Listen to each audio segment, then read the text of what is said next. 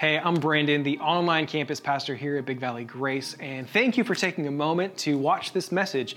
It is the teaching portion from one of our live weekend worship gatherings, and we have those every single weekend here, online and in person, and I just want to extend an invitation to you to join us. We're just a local church, local body of believers, and we would love if you would join us on a weekend upcoming here sometime soon. But as we get headed into this message together, a couple things just want to point you to. One is a Connect card. If there's any way that we can pray for you, if you want to contact us, that Connect card form is just a really great way to let us know that you're joining us. Any next steps you want to take, stuff like that is right on there. Also, if you want to bring an offering, a worshipful gift to King Jesus, you can do that right on our Give page on our website or via text. So hope you enjoy the unpacking, the unfolding of the Word as we look at it together. Good evening. It's great to see you. Welcome. Welcome to Big Valley Grace Community Church. Welcome to the Modesto campus here in the worship center. It's great to see you. It's great to worship Jesus Christ together. And I'm glad to be here, and I'm glad you're here also. Welcome to everybody who's with us online. If it's your first time here, I'd love to meet you. I will be in the lobby in the Welcome Center right after the gathering. And if this is your first time, I'd love to say hi. And I'll be right out there after the gathering. Come by, say hi. I'd love to meet you, whoever you came with, and we're glad to have you here. You probably saw there was something in your way when you went to sit down today. And there's a pen and an envelope and a commitment card. And I'm going to end my time teaching, sharing about how my wife and I have interacted in this process. We're going to spend some time praying together as a church. We're going to hear from one of our elders, Mark Kleiderline, and then we're going to have opportunity to bring our commitments to the Lord. My wife and I have been looking forward to this weekend for a long time, and we're really excited to be in this weekend together. Today, we're going to be continuing in our series called Built to Last. Built to Last, equipping faith that is built to last in a decaying culture. It's a series that we have partnered with a project, and the project is to replace well-worn portable buildings right out this direction on the Modesto campus with a brand new 18,000 square foot gospel ministry space dedicated to kids and students right out that direction on the Modesto campus. And we're really excited, and tonight we're going to continue to cast a vision for that. We gave out packets the first 2 weeks, and then we began mailing them to our church family. And if you didn't receive a packet, and that's something that you still would like to have, just let us know. Write down on the Connect card tonight, and you can turn that Connect card in next to any of the doors. There's a box there you can put the Connect card. Just let us know you need a packet, a Built to Last packet, and we'll get one to you. We want everybody to be able to have the information in that packet. Well, during week one, we provided a general overview, really an outline for this teaching series and how it's going to kind of walk us through being prepared for really what we're going to do together tonight. In week one, we looked at trusting the Lord. Trusting the Lord as a church family, trusting the Lord as individuals, and trusting the Lord that the Lord can do these things in our church family. So week two, we looked at equipping, that we'd be an equipping church. Week three, faith, that we would live by faith. Week four was last week. We looked at built to last. In other words, what is ministry that's going to be eternal and it's going to last? It's not going to fade. This week, week five, we're going to be looking at the decaying culture. We're going to be in Romans chapter 1. And we're going to end our time talking about the commitment card. Next week, Lord willing, we're going to look at biblical stewardship. And then week 7, we're going to look at celebrating God's provision. And it's on week 7 that we're planning to give God credit for what God is doing in our church family through this series. And we're going to share whatever the amount is of the commitments that have come through that we will be doing together this weekend. We're going to share that. And then on week 7, it's also an opportunity for us to begin giving towards this project to complete this building. So this is week 5, and we're going to consider the decaying culture that we're living in, and a great passage for us to see how a culture decays is Romans chapter 1. So if you want to take your Bible and turn to Romans chapter 1, I'd encourage you to do that. The verses will all be on the screen. If you don't have a Bible, we have a team that is ready to pray for people after the gathering. It's in a room called the altar room. It's just a room we pray for people in. We have Bibles. If you need a Bible, come to that team afterwards, and that team will get you a Bible. We want to make sure everyone has a copy of the Word of God. So Romans chapter 1, we're going to be looking at verses 16 through 32. It begins in verse 16. For I am not ashamed of the gospel. Man, it starts strong right there. I am not ashamed of the gospel. What is the gospel? The gospel is about Jesus. Jesus of Nazareth. Jesus the Christ. Jesus the Messiah. The gospel is about the perfect life of obedience that Jesus lived. The gospel is about the atoning death of Jesus Christ on the cross to pay for our sin. The gospel is about the resurrection of Jesus Christ from the dead unto new life. The gospel is about Jesus Christ, the resurrected Lord, ascending to heaven, back to the throne room of God. The gospel is about Jesus Christ asking the Father to send the Holy Spirit of God to live in the life of those who have placed their faith in Jesus Christ, the church. This is the message of the gospel. It's the message that has radically transformed many of our lives. Our lives have been transformed because of the message of the gospel. And Paul is writing to the believers in Rome, and he's saying, I am not ashamed of this message. This message is good news. It has transformed my life, and I am not ashamed of the gospel. I am going to continue to share the gospel, for it is the power of God. It's the power of God. You know, there's a lot of things that we can do to serve. There's a lot of ways that we can use the gifts that God has given us. And there's a lot of hard work that we can do. But there is one thing that no one in this room can fabricate, and that is the power of God at work. The power of God belongs to God. It's His power. It's He who is working. And what Paul is saying is, I'm not ashamed of the gospel, for the gospel is the power of God. It's the power of God at work in the lives of people for a purpose. And that purpose is salvation. It's the power of God at work in the lives of human beings for the purpose of salvation. And it is accessed by everyone who believes, has faith in Jesus Christ. For I'm not ashamed of the gospel, for it's the power of God for salvation to everyone who believes, to the Jew first. And the reason it's saying to the Jew first, we go into our Old Testament and we see how God called Abraham. And God did something special with a man named Abraham. And He called him to go to a new land that was going to be a land of promise.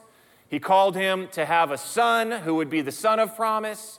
And He called him to multiply into a great nation, a nation of promise, the nation of Israel. So to the Jew first, and also to the Greek. And in this context, also to the Greek means everyone who is not Jewish. To the Jew first, and also to the Greek. I'm really thankful for the also to the Greek. Now, I am not of Greek descent, but it includes everyone who was not Jewish. That's the context here. And so it comes to a kid from Modesto. And I'm thankful that the gospel is the salvation for me who believes, a kid from Modesto.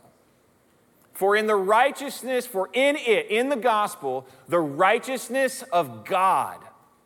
So in the gospel, the righteousness of God. Now, the righteousness of God is God's perfection, His justice, His perfect nature He is totally complete. He is totally perfect. And in the gospel, the righteousness of God is revealed. It is revealed. The perfect nature of God is revealed in the message of the gospel. From faith, as God has called people to faith, and we see that clearly in our Bibles. He writes a story of faith, and he calls people to trust him. The righteousness of God is revealed in those people's lives who are now following the Lord in faith. The righteousness of God is revealed from faith, for faith. It's still calling people to faith. It's still calling people to follow the Lord in faith. And in the gospel, the righteousness of God is revealed from faith, for faith, as it is written, the righteous shall live by faith. The righteous shall live by faith. How can I live in the righteousness of God? Well, it's living by faith in the righteousness of God. Living by faith in the righteousness of God. And this is the theme of the epistle, of the letter, of the book of Romans in our Bible. This is the theme here, that the righteous would live by faith. And it's about believing God, believing him, trusting God with our lives. It's about being humble, our lives being humble before a holy and righteous God, living by faith in the righteousness of God. Now, we are going to end in this same place. We're starting in this place, living by faith in the righteousness of God, and we are going to end looking at this again, living by faith in the righteousness of God. But in the passage, there is an abrupt change in tone. Very, very abrupt change in tone. It goes from revelation of God's gospel to the revelation of God's wrath. From the revelation of God's righteousness to the revelation of God's wrath. In verse 18, for the wrath of God is revealed. So we've looked at God has righteousness, but God also has wrath. And there may be some who would say, well, the God I serve isn't a God who has wrath. And I would say to you, then the God you serve is not God. Because what the scriptures teach is that God has righteousness. We just read the verse. And what the scriptures also teach is that God has wrath. And to take his righteousness and to leave his wrath is not to take him at all. Because the God who is a God who has righteousness. And the God who is a God who has wrath. Is a God who has love, is a God who has holiness. And we don't get to take a piece of God that we don't like and throw it aside. God is who he is, whether we like him or not. He's not dependent on whether we like him. God exists apart from our preference. And in this text, it gets very serious, and it's an abrupt change of tone. For the wrath of God is revealed from heaven, from the throne room of the King who is sovereign God over all of creation. The wrath of God is revealed from heaven against. There is an opponent that the wrath of God comes against. There is an opposition that the wrath of God comes against. And what is it? It is against all. And here we're going to see something described. I'm going to call it a 2-for-1 sin. It's going to list two things, but it's actually one sin. It's going to give two descriptions, but it's one sin. For the wrath of God is revealed from heaven against all ungodliness. That's having irreverence to God. That's the first part. And unrighteousness. That's having immorality before God. So the wrath of God is revealed from heaven against this 2-for-1 sin. All ungodliness and unrighteousness of men. Of men. This is a universal sin that is committed by all. And because it is a universal sin that's committed by all, that all includes me. And it's a sin that provokes God's wrath. For the wrath of God is revealed from heaven against all ungodliness and unrighteousness of men who by their unrighteousness suppress the truth. Suppress the truth. Let's think about suppress the truth. Let's imagine that this table is a spring, a really strong spring.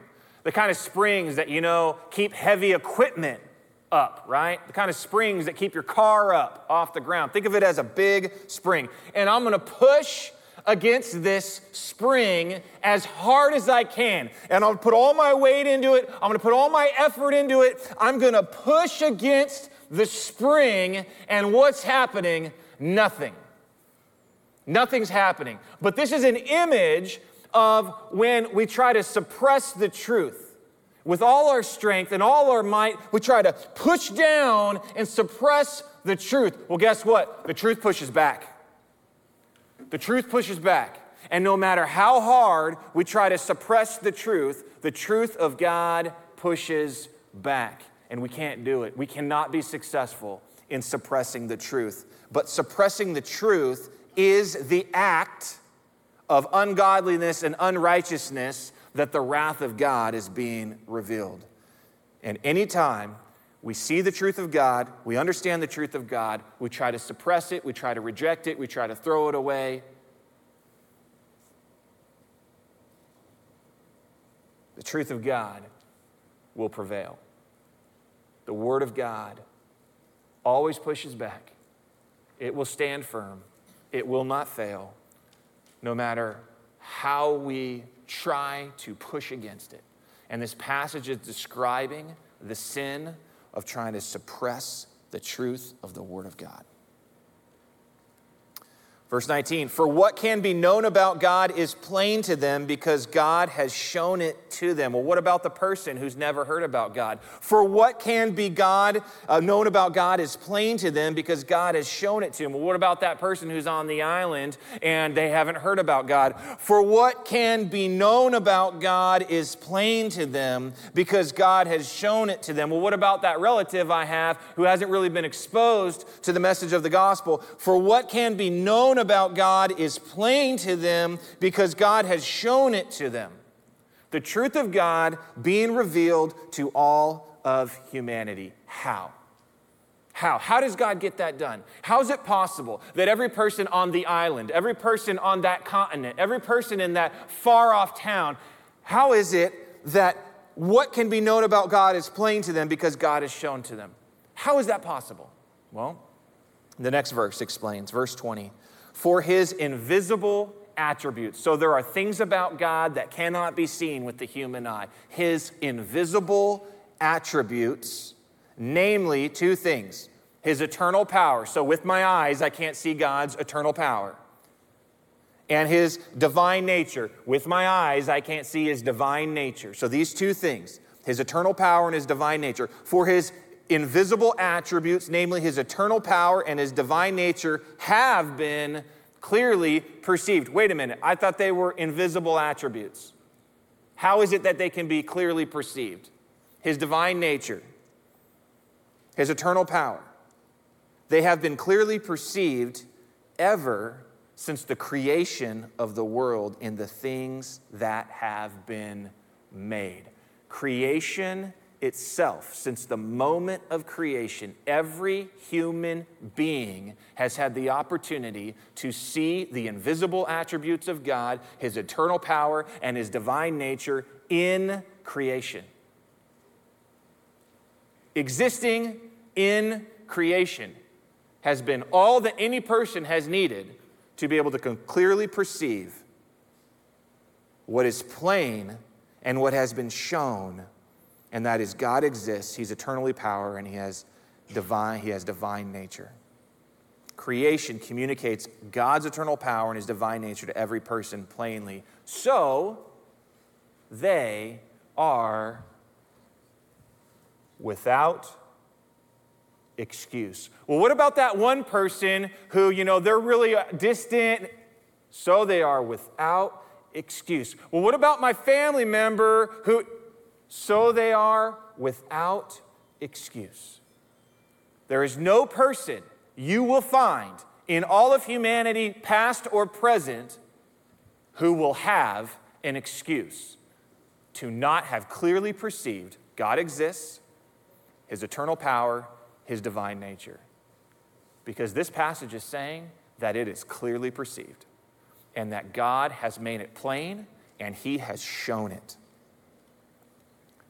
This idea of being without excuse is having no reply, no response. So this doesn't mean people are going to make excuses and their excuses aren't going to cut it. It means they're not even going to be able to make the excuse. There is no room for reply. There is no room for response. They are without excuse. And the they in this passage includes me. So I am without excuse, without response to God's judgment. Verse 21, for although they knew God, because God's made it plain, he's shown them, now it says they know him. For although they knew God, they did not honor him as God. So they didn't worship him. Even though they knew God exists, they didn't worship him or give thanks to him. And that's refusing. So they know him, but they're not honoring him, they're not worshiping him, and they're not giving thanks. They're refusing to give thanks to God. But they became futile in their thinking. So now in their thinking, they are rejecting God. For although they knew God, they did not honor him or give thanks to him, honor him as God or give thanks to him, but they became futile in their thinking. They're now rejecting God. And what happens? Their foolish hearts were darkened. Turned the lights off. The illumination of the knowledge of God's existence, his eternal power, his divine nature clearly perceived. But in refusing God and rejecting God, turn the lights off. In their hearts, they turned the lights off. Their foolish hearts were darkened. So, God has invisible attributes. He's made them visible in creation to be clearly perceived to everyone, and there are no excuses. So what happens when someone rejects the righteousness of God? Well, rejecting the righteousness of God leads to three exchanges, and this passage is going to describe three exchanges that take place. And rejecting the righteousness of God leads to these three exchanges. And when we come into contact with the righteousness of God, I think the fair thing to say is it's terrifying.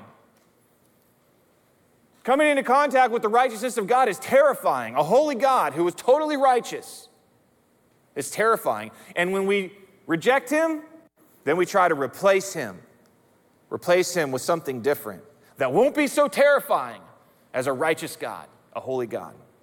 Verse 22, claiming to be wise, they became fools and exchanged. So this is the first exchange. And they exchanged the glory of the immortal God for images resembling mortal man and birds and animals and creeping things. So they trade the holy God for that which is unholy. They trade the Creator for the creation. They trade the righteousness of God for their own unrighteousness. And this is number one. The glory of God is exchanged for images of creation. It's a horrible exchange that takes place. The glory of God is exchanged for images of creation. Now, what people don't understand is people who try to reject God and try to ignore God, and we all know people who try to reject God and they try to ignore God. What they don't understand are the divine restraints that God has already placed on their life that are at work. They don't understand the divine restraints because of God's holiness and his righteousness that are at work in a person's life, even though they're trying to reject him and ignore him. And this results in a decaying culture as the divine restraints are removed. Because when God removes his divine restraints, people are now fully exposed to the enemy. People are now fully exposed to sin. And we see what happens, verse 24. Therefore, God gave them up. This is the first time in this passage out of 3 times it's going to say God gave them up. Therefore, God gave them up in the lusts of their hearts. There were divine restraints in place, kind of keeping at bay, if you will, the lust of heart. But now, God gave them up to the lust of their hearts, to impurity, to the dishonoring of their bodies among themselves, really the mutilating of themselves. Therefore, God gave them up in the lust of their hearts to impurity, to the dishonoring of their bodies among themselves. Divine restraints are removed. They've exchanged the glory of God for images of creation, and God gives them up to sin. And when people exchange the glory of God for images of creation, it results in a decaying culture where God gives them up to the lust of their hearts. And when God gives people up to sin, guess what happens? They will sin even more. When God gives people up for sin, they'll sin even more. Verse 25, because they exchanged, second time, we're seeing the word exchanged.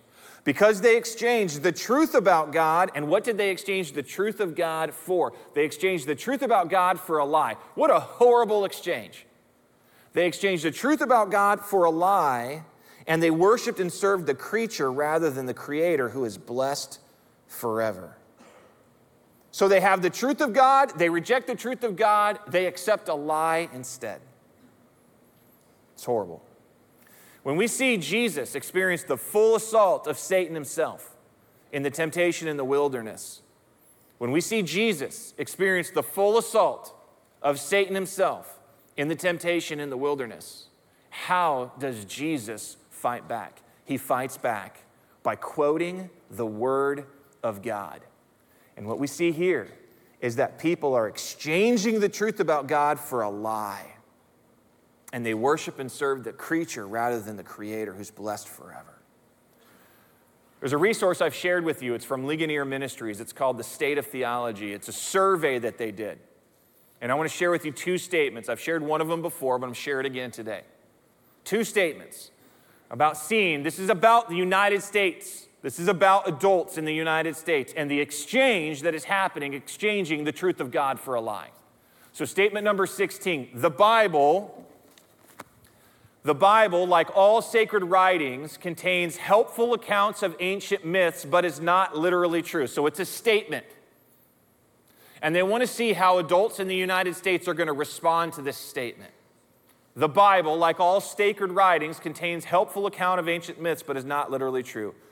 2014, 41% agree. 2016, 44% agree. 2018, 47% agree. 2020, 48% agree. 2022, 53% agree. Now, over half of the adults in the U.S. who took this survey believe that the Bible, like all sacred writings, contains helpful account of ancient myths, but is not literally true. This is a clear description of the sliding, of the decay of our culture right now. Year by year, do you see the rapid nature of the slide? That number just keeps going up. How about this? This is statement number 27. Gender identity is a matter of choice. Gender identity is a matter of choice. It's a statement, and they want to see how are the adults in the United States going to interact with this statement. 2016, 38% agree. 2018, 38% agree. 2020, 38% agree. Oh, okay. Things are holding fast. 2022, 42% agree. This one just shifted. This one just broke loose in our country. Gender identity is a matter of choice. Do you see the decay? Do you see the slide? Do you see the twist that just happened here? 4% increase over 2 years. Starting to shift. Number two, the truth of God exchanged for false worship. It said they exchanged the truth of God for a lie, and they worshiped and served the creature rather than the Creator who's blessed forever. Number two, the truth of God exchanged for false worship. So the result of the truth of God exchanged for false worship, the result of this is it leads to a decaying culture. As the divine restraints, because God's given them up to their sin, divine restraints are being removed. Verse 26, for this reason God gave them up. Oh man, we see it again. God gave them up. This is the second time now we've seen. God gave them up. To what? To dishonorable passions, vile passions, evil passions, longings, lustings, desires that are wicked. For this reason, God gave them up to dishonorable passions. When people exchange the truth of God for false worship, it results in a decaying culture where God gives them up to dishonorable passions. And when God gives people up to sin, what happens? They sin even more. And we see this in verse 26. For their women exchanged natural relations for those that are contrary to nature, against nature. Verse 27, and the men likewise gave up natural relations with women and were consumed with passion for one another, men committing shameless acts with men and receiving in themselves the due penalty for their error. Why is it that the Apostle Paul, as he's trying to explain the exchanges that take place and the decay that's taking place, why does he use this example? Well, I think he's using this example because it's the clearest expression at that time of the depth of perversity that the culture had gone into. Usually, when we think about perversity, we think about guys, men, perverting. Here, he says even the women. Not just the guys. It's so bad, even the women. For their women exchanged natural relations for those that are contrary to nature, against nature. And the men likewise gave up natural relations with women and were consumed with passion for one another, men committing shameless acts with men and receiving in themselves the due penalty for their error. The culture just sliding in decay. Well, what about our own culture? What about our own culture? What's going on in our own culture? Well, a friend of mine shared with me from the California Family Council a list of the California Family Council's opinion of here's the 10 worst bills in California right now. 10 worst bills. I didn't make this list, California Family Council, but it's pretty interesting to read what their opinion of the 10 worst bills are. AB 957, parents to lose custody of kids over transgenderism. AB 665, minors can consent to counseling without parents. ACA 5, repeals traditional marriage Proposition 8 from state constitution. Let's keep it going. What's the next one? AB 315, enables suing pro-life pregnancy centers over misleading speech. AB 1078, prevents local control of books, curriculums, in public schools. SB 345, replaces term unborn child with fetus in state laws. AB 659, mandates HPV vaccine for public and private school teenagers. SB 58, legalizes mind-altering magic mushroom for recreational use. Don't get any ideas. Don't get any ideas. AB 1432, required insurance companies to cover abortions and trans treatments. AB 5, LGBTQ indoctrination training for teachers. The culture just slides. Number 3, the design of God exchanged for destructive relationships. The design of God is exchanged for destructive relationships. The result is a decaying culture as divine restraints are being removed. In verse 28, it says, and since they did not see fit to acknowledge God, God gave them up. This is the third time now it's saying God gave them up. God gave them up to a debased mind, a reprobate mind, a mind that is ruined, a mind that's ruined, to do what ought not to be done. When the people exchange the design of God for destructive relationships, it results in a decaying culture where God gives them up to a debased mind.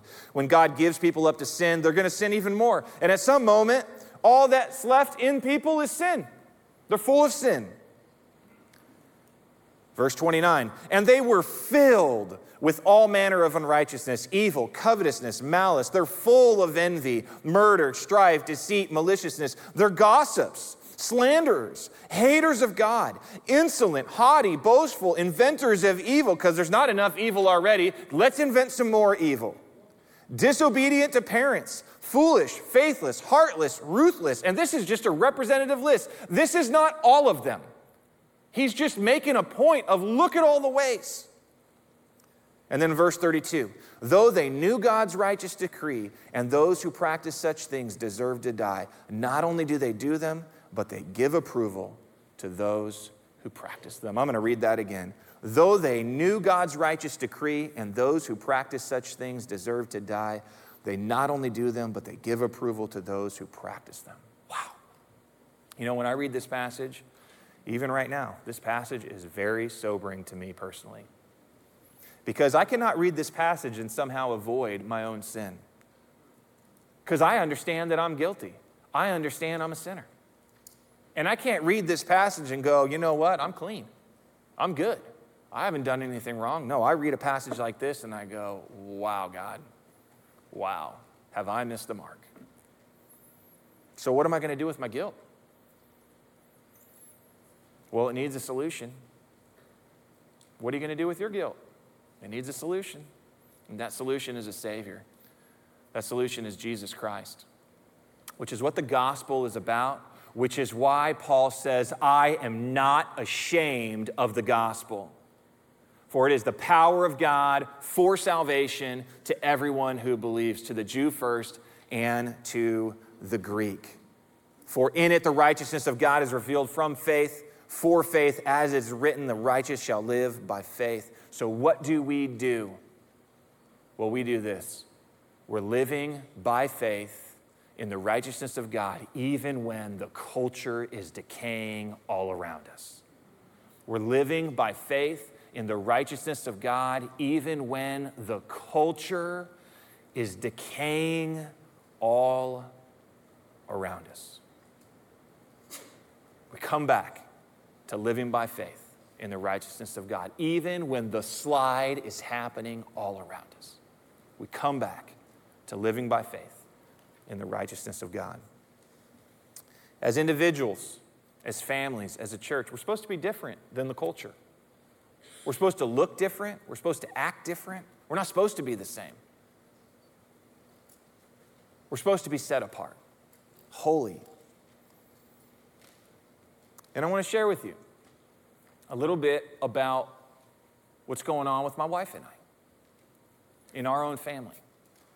As God has been working in our lives through this process, we're just a family among our church that God is at work in. And I want to share with you a little bit about how God's been at work. My wife and I are so thankful that God has transformed our lives.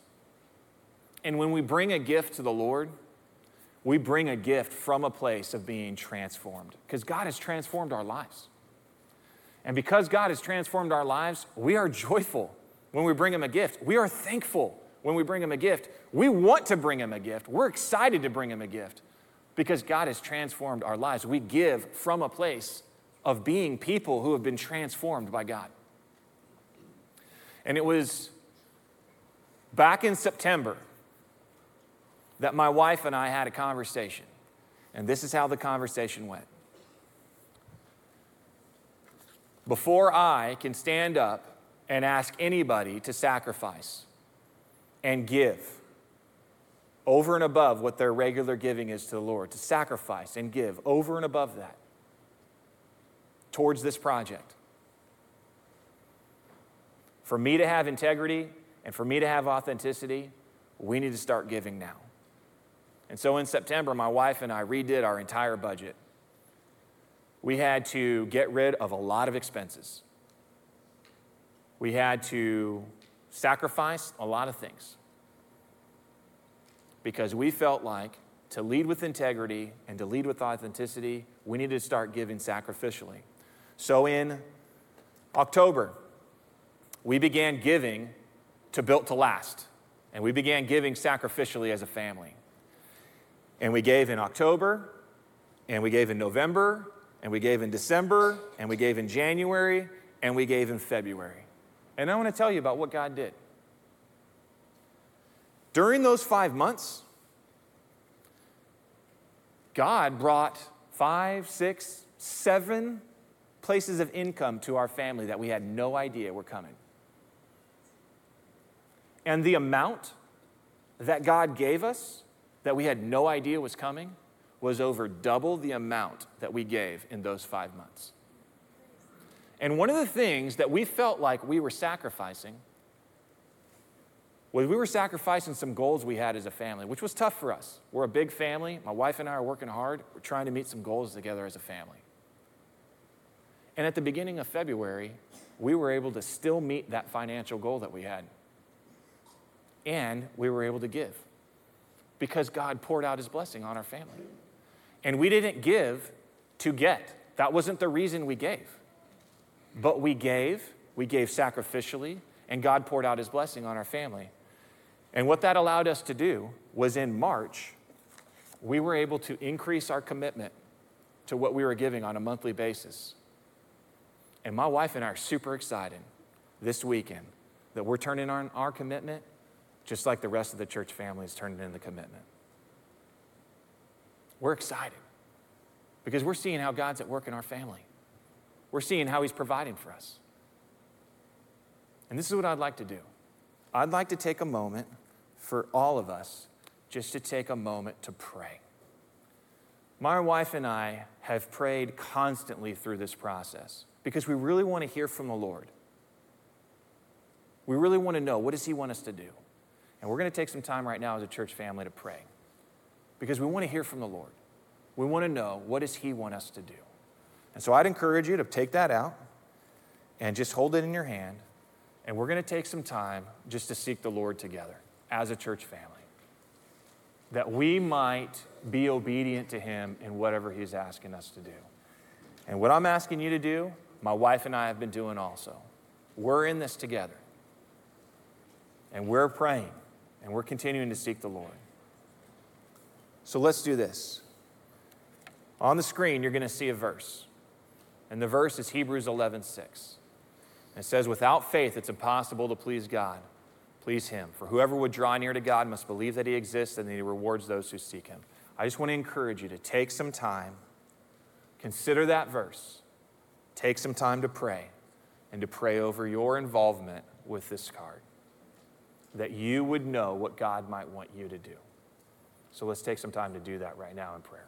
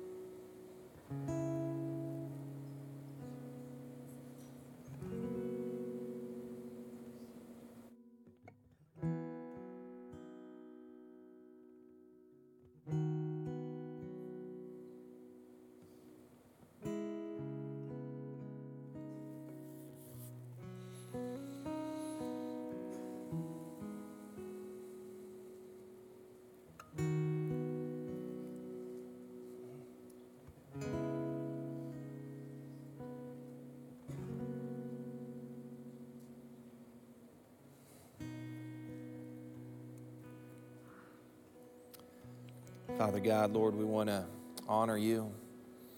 We want to be obedient to you. And I don't know how you're going to lead all of us as individuals. I don't know how you're going to lead all of us collectively, but we're trusting that you will. And so, God, please lead us. We're asking for you to lead us. And we pray this in Jesus' name. And all God's family said, amen, amen.